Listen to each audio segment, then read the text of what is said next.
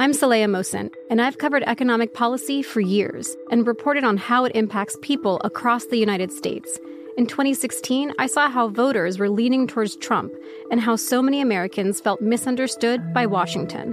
So I started The Big Take DC. We dig into how money, politics, and power shape government and the consequences for voters. With new episodes every Thursday, you can listen to The Big Take DC on the iHeartRadio app, Apple Podcasts, or wherever you get your podcasts. The Big Take from Bloomberg News brings you what's shaping the world's economies with the smartest and best-informed business reporters around the world. We cover the stories behind what's moving money and markets, and help you understand what's happening, what it means, and why it matters every afternoon. I'm Sarah Holder. I'm Saleha Mohsin. And I'm David Gura. Listen to The Big Take on the iHeartRadio app, Apple Podcasts, or wherever you get your podcasts. This is the Chicago City Cast with Danny Burke, presented by BetRivers. Same outcome, different night with this Bulls team against a top contender in the National Basketball Association. Bulls drop a tough one on the road against Miami, and not just drop it, they lose impressively 112-99. I'm Danny Burke, and welcome in, folks, to another edition of the Chicago City Cast, presented by BetRivers. It feels like it's doomsday here in the Chicagoland area. Does that mean it actually is? No, not necessarily. But it still doesn't make you feel any better that the Bulls, again, not only can't just beat a top team in the NBA, they've only done it once with a winning percentage over 600, being the Utah Jazz, but they can't even keep it close. And we get it. I get it. This Bulls team, again, is dealing with so many injuries that would help you keep it close in these type of settings.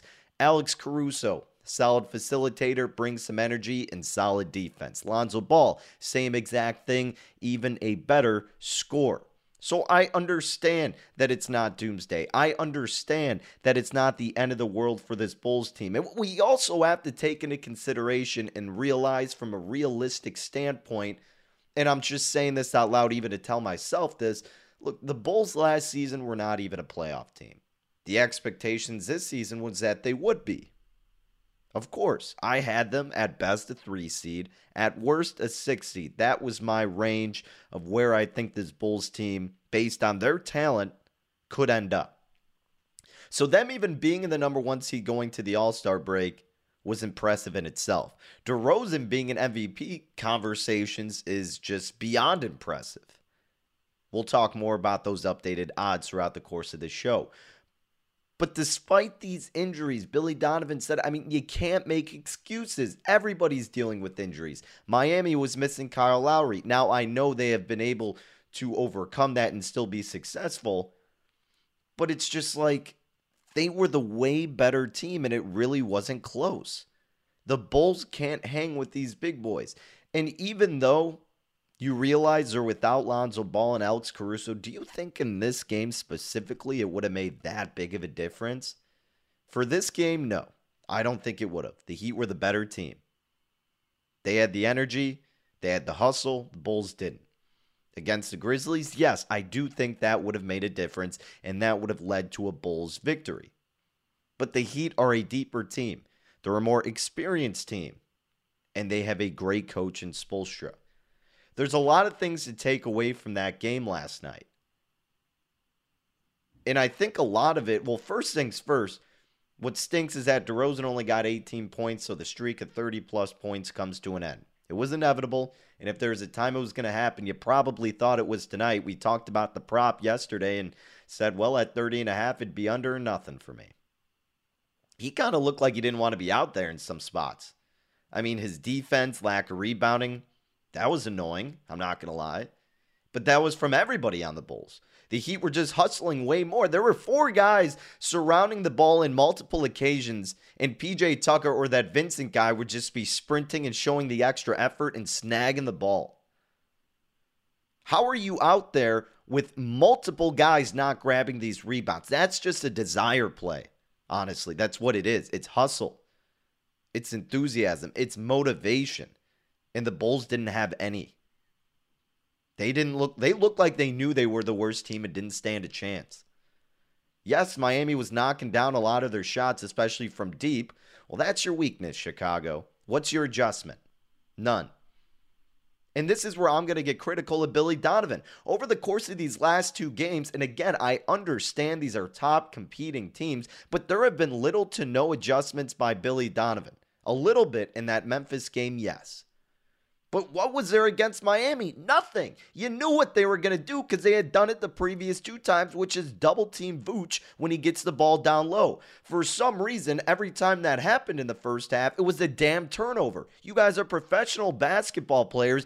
Defeating a double team, I actually think is advantageous because you're drawing another guy to you. All you have to do is have your teammate cut and make a quick pass, and then you get an easy bucket. The Heat were doing a fantastic job of that. Anytime the Bulls came over for help, there would be a guy cutting down the lane, or someone would move, and they would have an easy dish to the bucket and get big points that way and consistent points that way. What would the Bulls do? They give it to Vooch and they'd panic, or they try to force a throw in to Vooch. Dosunmu did it a couple times. I don't know who else did it, and then Vooch just got the ball knocked away from him. I mean, there was just sloppy carelessness all throughout the offensive side of the ball.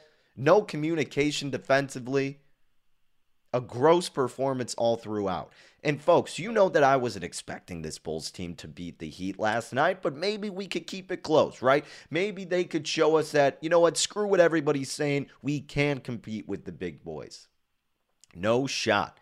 You just further prove their argument even more. And I've been touting you, and I've been trying to be objective, still saying that their ceiling is Eastern Conference Finals, but I'm like, why isn't anybody giving them respect still? This is why.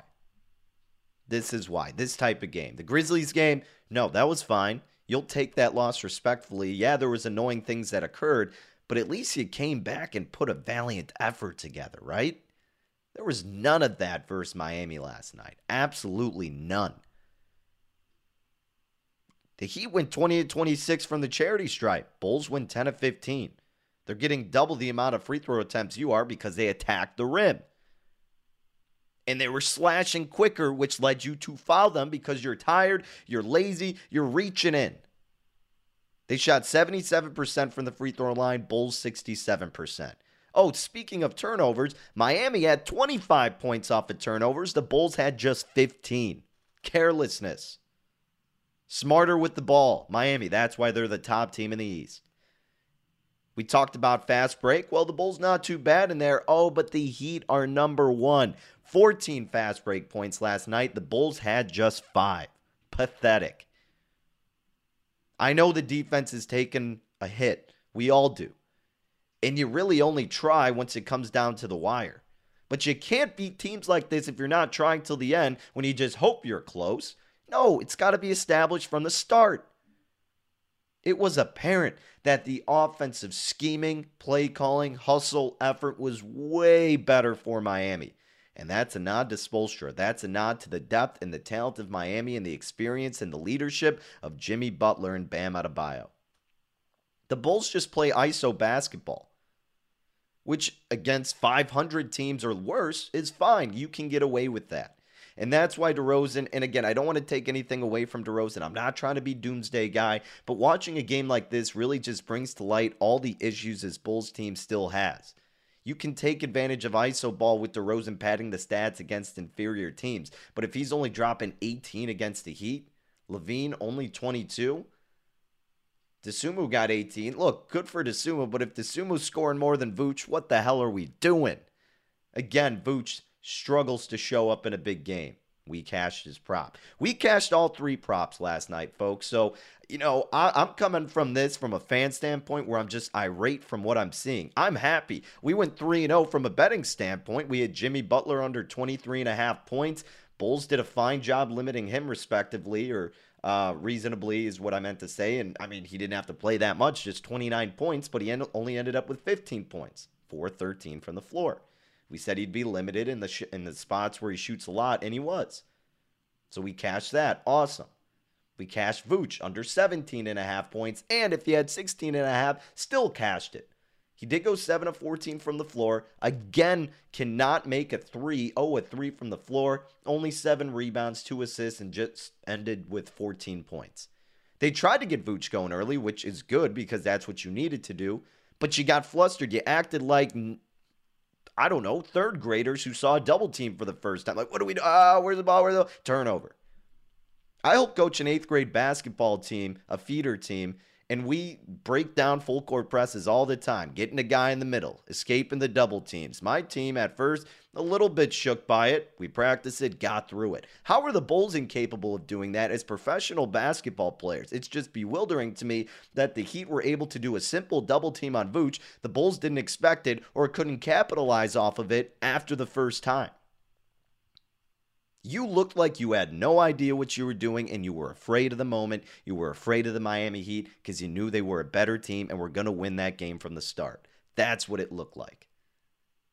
A lot of it's on Billy Donovan, 100%. These past 2 games have been arguably some of his worst, I would say. Again, I understand they are beat up. They are diminished. Good coaches make good adjustments. It's as simple as that. Going on with the props, so we hit Vooch under 17 in the hook. Vooch again struggling against another good big or a good team in general. Thank you for the money, Vooch. And then how about Duncan Robinson? Over 2.5 3-point field goals made at even money. We cashed that. He hit 3. And guess what? We actually spoke this to a T. I said, instead of doing over 10.5 points, do over 2.5 3-point field goals, because you're getting a better price on the 2.5 3-point field goals, which was even money, which we cashed on, as opposed to the over 10.5 points at minus 113, because I said, hey, he could still make 3 threes and stay under his points prop. That's exactly what he did. He hit 3 threes and only ended up with 9 points. So hopefully you're able to cash on that. So we hit Robinson over 2.5 threes, even money. Butler under 23.5 points, and Vooch under 17.5 points. A great 3-0 effort from our props. Hopefully you were able to tail. And then we nailed the Bruins last night from rush hour. They won 7-0 against the Kings. Took them on the money line minus 125. So overall, an awesome 4-0 night for our bets. Just not an awesome effort out of this Bulls team. You're just proving the doubters. You're not proving them wrong, that's for sure. You're just adding to their argument. It's just like the basic fundamentals from this Bulls team just absolutely evaporated once the Heat put on pressure. They were the more energetic team. Caruso's even talking to Billy on the sideline, probably putting some sense into his head because he doesn't know what the hell he's doing when it comes to this pressure. Clearly. Vooch, you're an all-star. Why are you playing like this is your first season? And you were really great in college, and then it's your first season, so it's like, you can't get mad at him getting 14, as a rookie, not bad. No, you're a veteran. You're an all-star. You should be. You can't falter and disappear in these moments. Be strong with the ball. Freaking box out, man. Come on. Hit your threes or don't shoot them. You're just becoming a liability from deep, and teams are going to let you shoot it from there. But 14 points is inexcusable. Adebayo made you an infant out there. He alphaed you in every sense on that one possession, denied your alley-oop, blocked your fadeaway. I mean, what are we doing? Goodness gracious. He let this Vincent guy, who the hell is he? Who knows? 20 points. Overall, I mean, you had spurts where you were fine defensively. And look, if Lonzo Ball and Caruso were playing, this probably is still a loss, but maybe by like 6 points or something. But the thing that was just so infuriating was seeing those stupid turnovers when they kept double-teaming Vooch, like you didn't know it was coming, like you didn't know how to quickly and efficiently pass out of it. Just carelessness. I mean, Levine was chucking up questionable shots. DeRozan was chucking up questionable shots. Get some rhythm offensively. Billy, scheme something, my guy. Come on. Play some good defense. I mean, Troy Brown Jr. led back-to-back open buckets out there. He was a liability defensively, but he did have to help. He over-exaggerated the help, but that just opened up the door for so many opportunities. Why? Because the Heat knew how to move without the ball and to pass out of a double team. The Bulls didn't. It's basic fundamentals, folks, and the Bulls couldn't capitalize on it. It's frustrating. You get the Heat, not today, but tomorrow, I believe it is, or Thursday, actually. So you get a couple days off to recoup. I don't have that much confidence they'll beat Atlanta. We talked about this game. I put it at a 50-50 because the Bulls struggle on the road. They're 15-14 on the road. You just beat the Hawks at home, barely. They're going to be looking for revenge. They might just get it. This game probably opens it about a pick 'em. I'm not so confident in taking the Bulls here, guys. I'm not. But again, it's not the end of the world. You'll get the reinforcements back. I still have confidence in them against most teams throughout the postseason. But the East is deep, man. It is. You can't have that carelessness in the postseason. And we talked about, or I don't know if I was talking about this with a friend or I said it on air, but I mean, I definitely talked about it with some friends, but do we really know what to expect out of a Zach LaVine in the postseason? Can he handle the pressure? Or is he going to be a guy like, say, Julius Randle, most improved player, did nothing in the postseason? It happens to guys. We don't know. We just don't know. DeRozan, we know what he can do in the postseason. He's a veteran, but this team is young and inexperienced. It is. Caruso, yeah, he's got arguably the most experienced. Vooch, not really a playoff experienced guy. Green, no. DeSumo, obviously not. Your top guys don't really have that experience is the issue. And that's what's going to end up hurting Chicago in the postseason. And that's, again, why I still think this season for the Bulls, their cap was the Eastern Conference Finals. Which is great, don't get me wrong.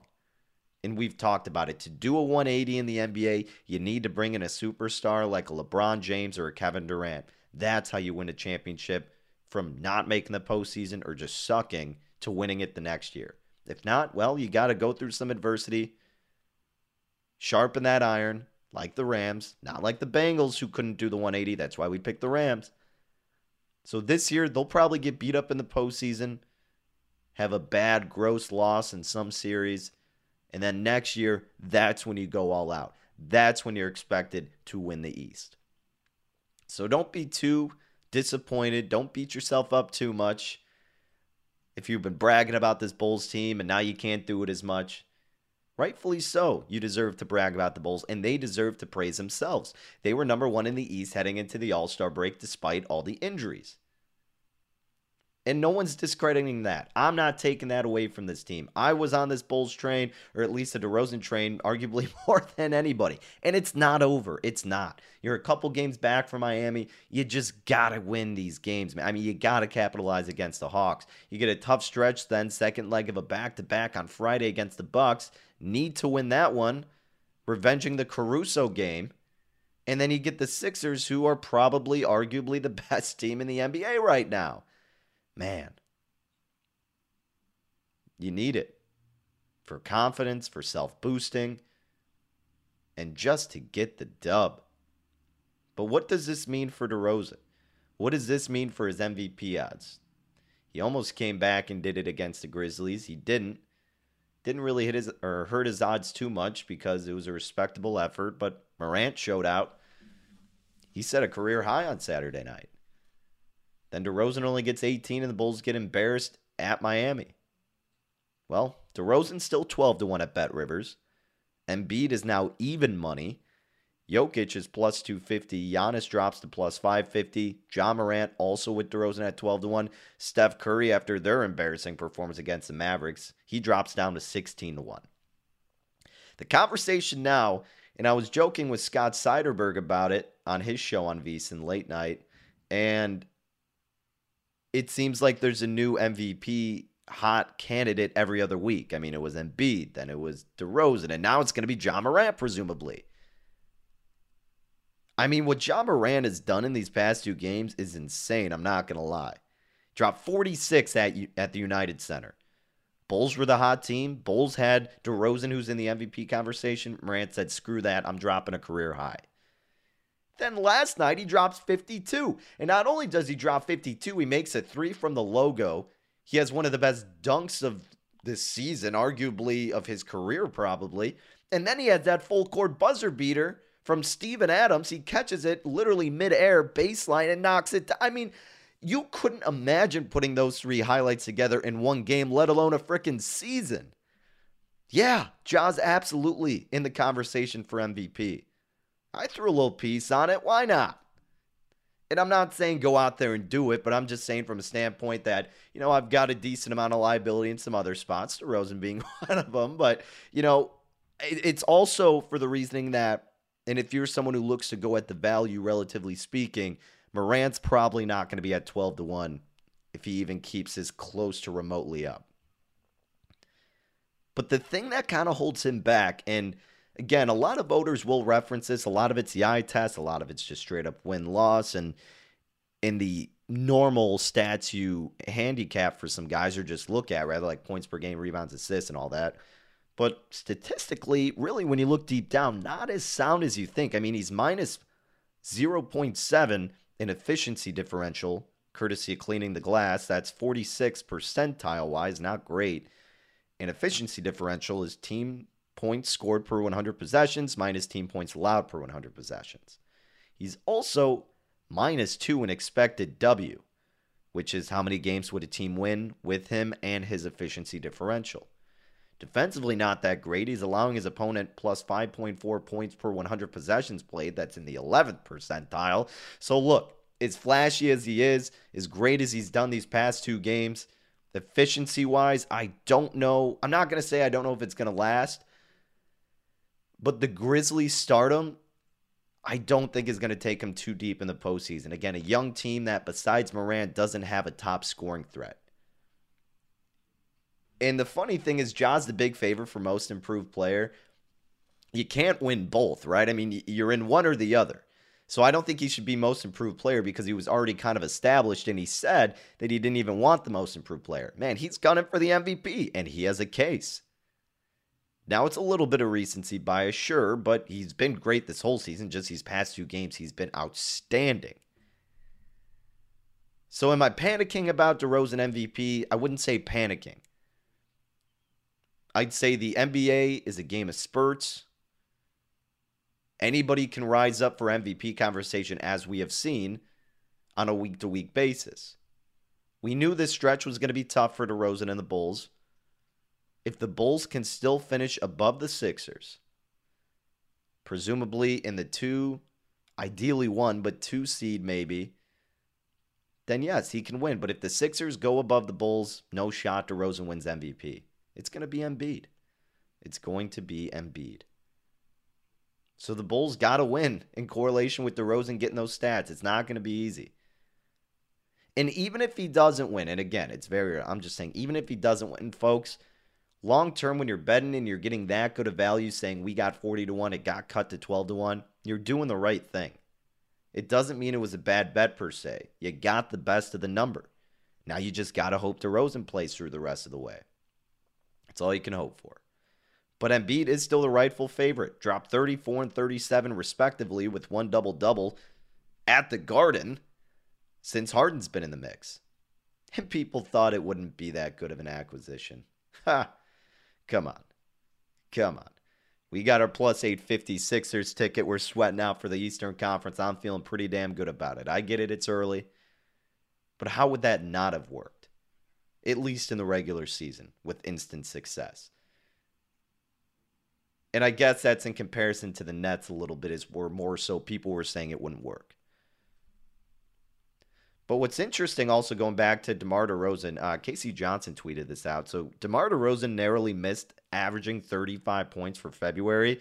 And Casey said he looked up how many times Michael Jordan averaged 35 points over a month for the Bulls. Happened 12 times, including the entire 1986-87 season, in which he averaged a career-high 37 points per game. My goodness. If that doesn't put things into perspective, I don't know what will. But another popular conversation involving Morant and the Bulls is, who's better? Who would you take? Ja Morant or DeRozan his MVP season, meaning his prime? Well, Morant did come to the building that Rose thrived in when he was MVP and dropped 46, and then he came back and dropped 52 last night. Overall, Morant shooting 50% from the floor, 34.4% from deep, and 75.4% from the charity stripe. Now, Rose, he was at 25 points per game during his MVP season. Morant at 27.6 points per game. Rose got 7.7 assists per game. Morant's at 6. Rebounding wise, I don't think they put D Rose's he had I think he had just about 4.1 or 4.4 rebounds per game or something like that. I wrote the stats wrong, but it was a little bit over 4 rebounds per game. Morant is at 6. He was at 6.6 assists, 6 rebounds. Rose shot 44% from the floor. Again, Morant shooting 50% and averaging about 2.5 more points than him per game. The Bulls did finish, number 1 in the Eastern Conference that year, right? They're both in their 3rd season. That's a comparison. At first, I kind of scoffed at it like, come on, I get it. It's still a little bit different in age. It progressively and continuously keeps being more and more of a scoring league, right? So that would benefit Morant in a sense. But guys, I love Derrick Rose, my favorite player growing up. Cried when he tore his ACL as a kid. But I mean, how can you really dispute it right now? Morant has the better numbers. Does that mean he's a more efficient player? Maybe not. Maybe not. But the argument is absolutely there. You can't really dispute anybody who says, yeah, I would take Ja Morant this season over what Derrick Rose did in his MVP year. It's all relative to the competition that year. And Derrick Rose was the rightful MVP that season, folks. I mean, looking at his MVP year, he had a +8 expected win, +4.2 differential. So, yeah, in those numbers, he was better than Morant and better defensively. Not by much, but he was.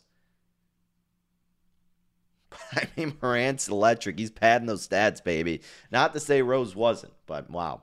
It's an interesting topic. Doesn't matter because you're not having to choose between them, but the comparisons definitely are there, and Morant does have a case. We'll see how he ends the season, though. Trust me, I love me some D Rose, but Morant's making a strong case, folks. All right, coming up next here on the Chicago City Cast, let me give you a play I'm probably rocking with tonight in college basketball, and then let's talk about some of those Major League Baseball negotiations and what the hell may be happening with the postseason. Coming up next, stick around. It's the Chicago City Cast. Bet Rivers Sportsbook wants you to experience Rush Pay. When you want to cash out your winnings, you don't want to wait 2 days just to get the go-ahead to withdraw your money. That's why Bet Rivers created Rush Pay. With Rush Pay, 80% of withdrawal requests are approved instantly, meaning you'll get your money faster. Why wait? Get your cash when you want it. Bet with a winner. Bet with Bet Rivers Sportsbook at BetRivers.com. Not valid for any participant of the Illinois Gaming Board statewide voluntary self-exclusion program. Must be 21 years of age or older. If you or someone you know has a gambling problem, crisis counseling and referral service can be accessed by calling 1-800-GAMBLER. 1-800-426-2537.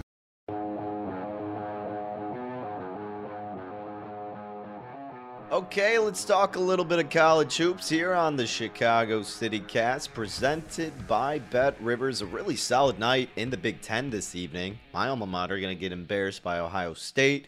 Michigan State and Michigan, an interesting matchup. Didn't hate the idea of taking the points with the Spartans, but again, you know me, not the biggest college basketball bettor at this point. Bad product, hate trusting these kids, but sometimes there's a good spot. That could be one. Arizona against USC. Wildcats laying 4 in the hook could be one. Actually might end up live betting that game with Zona on the money line. But the game that I think is the most exciting this evening is a Purdue-Wisconsin matchup in Madison. Purdue open 2.5, now up to 3. 8 p.m. Central Time. Total at 144.5. I think Purdue is the better team. I think a lot of people would say that. And the odds kind of indicate it. Moneyline minus 157 for the Boilermakers. Badgers catching plus 130 on the buyback. So slight movement to Purdue. But does that mean it's worth a bet? Well, and I'm not just maybe, going against Wisconsin because they screwed me in that one game. It wasn't even that close. I just am exaggerating, obviously, because, I never exaggerate. But Purdue, look, here's the thing. Wisconsin, they're coming off a 66-61 win at Rutgers on Saturday. Okay, solid win. Rutgers has been playing well. Purdue on the other side, well, maybe it was a look-ahead spot because they lost at Michigan State. Tyson Walker had a three-pointer with 11 seconds left for Michigan State. Boilermakers committed 17 turnovers. That led to 16 points in that game. Not going to say it's uncharacteristic, but not to that point. The Badgers have beaten Purdue this season. In early January, 74-69. That was at Purdue. And they can clinch a share of the Big Ten regular season title with a victory tonight. But Purdue even though they kind of get in these lulls, these disappointing gaps, seldom does it happen. When it does, it's pretty exaggerated. They are second in the Big Ten in offense. They're not great defensively, 11th, but they do lead the conference with a 12.8 point scoring margin. Interesting tidbit, Boilermakers are 0-5 when scoring fewer than 70 points. But the good thing about the Boilermakers is they do it often because they have 4 players who average in double figures offensively. Plus, they out-rebound their opponents by 9.6 rebounds per game. They had the lead against Wisconsin in the first matchup, but the Badgers came back from a 49-42 deficit. Their star player Davis went off for a career-high 37 points and 14 rebounds. Who's going to stop him this game? Edey had 24 points and 10 rebounds for Purdue. Solid double-double, no doubting it. But can Purdue bounce back? Will they be ticked off after their loss, after they know that they already lost to Wisconsin, knowing that this should be their Big Ten title? I think they do. KenPom has Purdue ranked 13th overall, Wisconsin 27th. Field goal percentage, Purdue's at over 50%. Wisconsin is at 43%. 3-point percentage, Purdue at 40%, Wisconsin at under 32%. Rebounding, Purdue gets over 38 rebounds per game, Wisconsin gets 35. I don't like laying minus 157 or around there, minus 155 with this Purdue team. I wish I could have got like in the 130s or something. But you know me, I hate laying the short spread. I'd rather go money line. So if you're looking to get involved in this game, if you still get the 2 in the hook, depending on what the money line is, I don't know. Long story short, I like Purdue in this spot. I'll probably end up playing them on the money line, wanting to wait to see if it drops, but the juice still is on Purdue, so it's probably only going to get higher. So I'm looking to take Purdue tonight for my 3rd college basketball bet of the season. All right, but let's move on to some baseball, folks. My goodness, it's been a hectic 24 hours. If you follow any baseball accounts, Nightingale, Jesse Rogers, Heyman, they've been going crazy. Passing as well, obviously. But it seems like there's progress being made. They procrastinated to the last moment possible. Then they extended the deadline, I think, to like Tuesday at 5 p.m. But I think the most interesting thing that came about is his playoff expansion proposal. So John Heyman tweeting, Major League Baseball has offered 2 different deals depending on whether there's a 14-team postseason or a 12-team postseason. 14-team deal includes significant increase in minimum salary and bonus pool money. Major League Baseball clearly desires 14. Do we need to expand it at all in the first place? Look, I'm all for giving my team a better opportunity so I can watch them inevitably lose in the postseason. But doesn't that kind of defeat the purpose of having such an elongated 162-game, grueling, gritty season? That's what a lot of players are advocating for in terms of that it would diminish that. So I guess the speculation of this earlier, like in November, is that the idea is the playoff field would include 3 divisional winners in each league and 4 wild card berths for each league. The teams with the best record in each league would get a bye into the best of the 5 divisional series, or to the best of 5 divisional series, while the remaining 2 division winners could pick their first round opponent from the bottom 3 wild card teams. I don't know what the hell they're trying to say. I mean, I kind of do, but no reason to speculate till it comes to fruition. But do you want more teams in the postseason? Obviously, it's a money grab by Major League Baseball. But again, it diminishes the reward for a 162-game season, I feel like. And it seems like a lot of other players do as well. I mean, if you add a couple of expansion teams, Las Vegas, a popular market. I forget where the other market is they were saying for a baseball team. Was it somewhere in Canada? I don't know. I could be wrong. Nevertheless, if that's the case, all right, I get it. And no one eventually, if it happens, really, I mean, most people probably aren't going to complain about more baseball and more postseason baseball. But again, it seems unnecessary. I like the addition of the wild card team. I like the addition of the NFL playoff teams, but I don't know, man. I'm trying to find this tweet to see what people were saying really quick. So, yeah, I mean, if you get the expansion, so the argument, if you do get the expansion, 32 teams, again, that's not going to be immediate, but it helps with the schedule. You don't have mandatory interleague games. You don't have to do the 2-game series. Plenty of markets that can support an MLB team, of course, and creates more MLB jobs. Jeff Erickson was tweeting about it. He's our guy in Rush Hour, one of our favorite baseball guests over at RotoWire, so I'll have to get him on soon. But, yeah, he was going into it, and he makes some good points. But, yeah, I don't know. You're just cutting the teams in half virtually after 162 games. It just seems like almost more participation trophy. Like, all right, you did well enough. Okay, come in the postseason. So I don't know. But let me know what you think about it. If it goes to 12, okay. 14 just seems like a lot. But it's getting annoying. I know they're going to end up making a deal. They're going to get progress. They'll get there. It's just like, why couldn't this have been figured out in a more efficient way? Because that would have been too easy and that would have made too much sense, and that's not how the world works. You know that. This free agency is going to be insane, though, afterward. Some players are already talking about that. But, man, I'm looking forward to it. I think it'll make us appreciate the sport even more, even though Manfred tries to do the quite opposite of that. But that's his mantra. But I'm looking forward to it. Love talking baseball. Love betting baseball. And we'll be doing plenty of it, if we get it, this season here on the Chicago City Cast. But that's going to do it for another episode, folks. Thank you, as always, for tuning in. Be sure to follow me on Twitter at DannyBurke5. Catch my show, Rush Hour. We'll have plenty of guests talking more than just what we did today.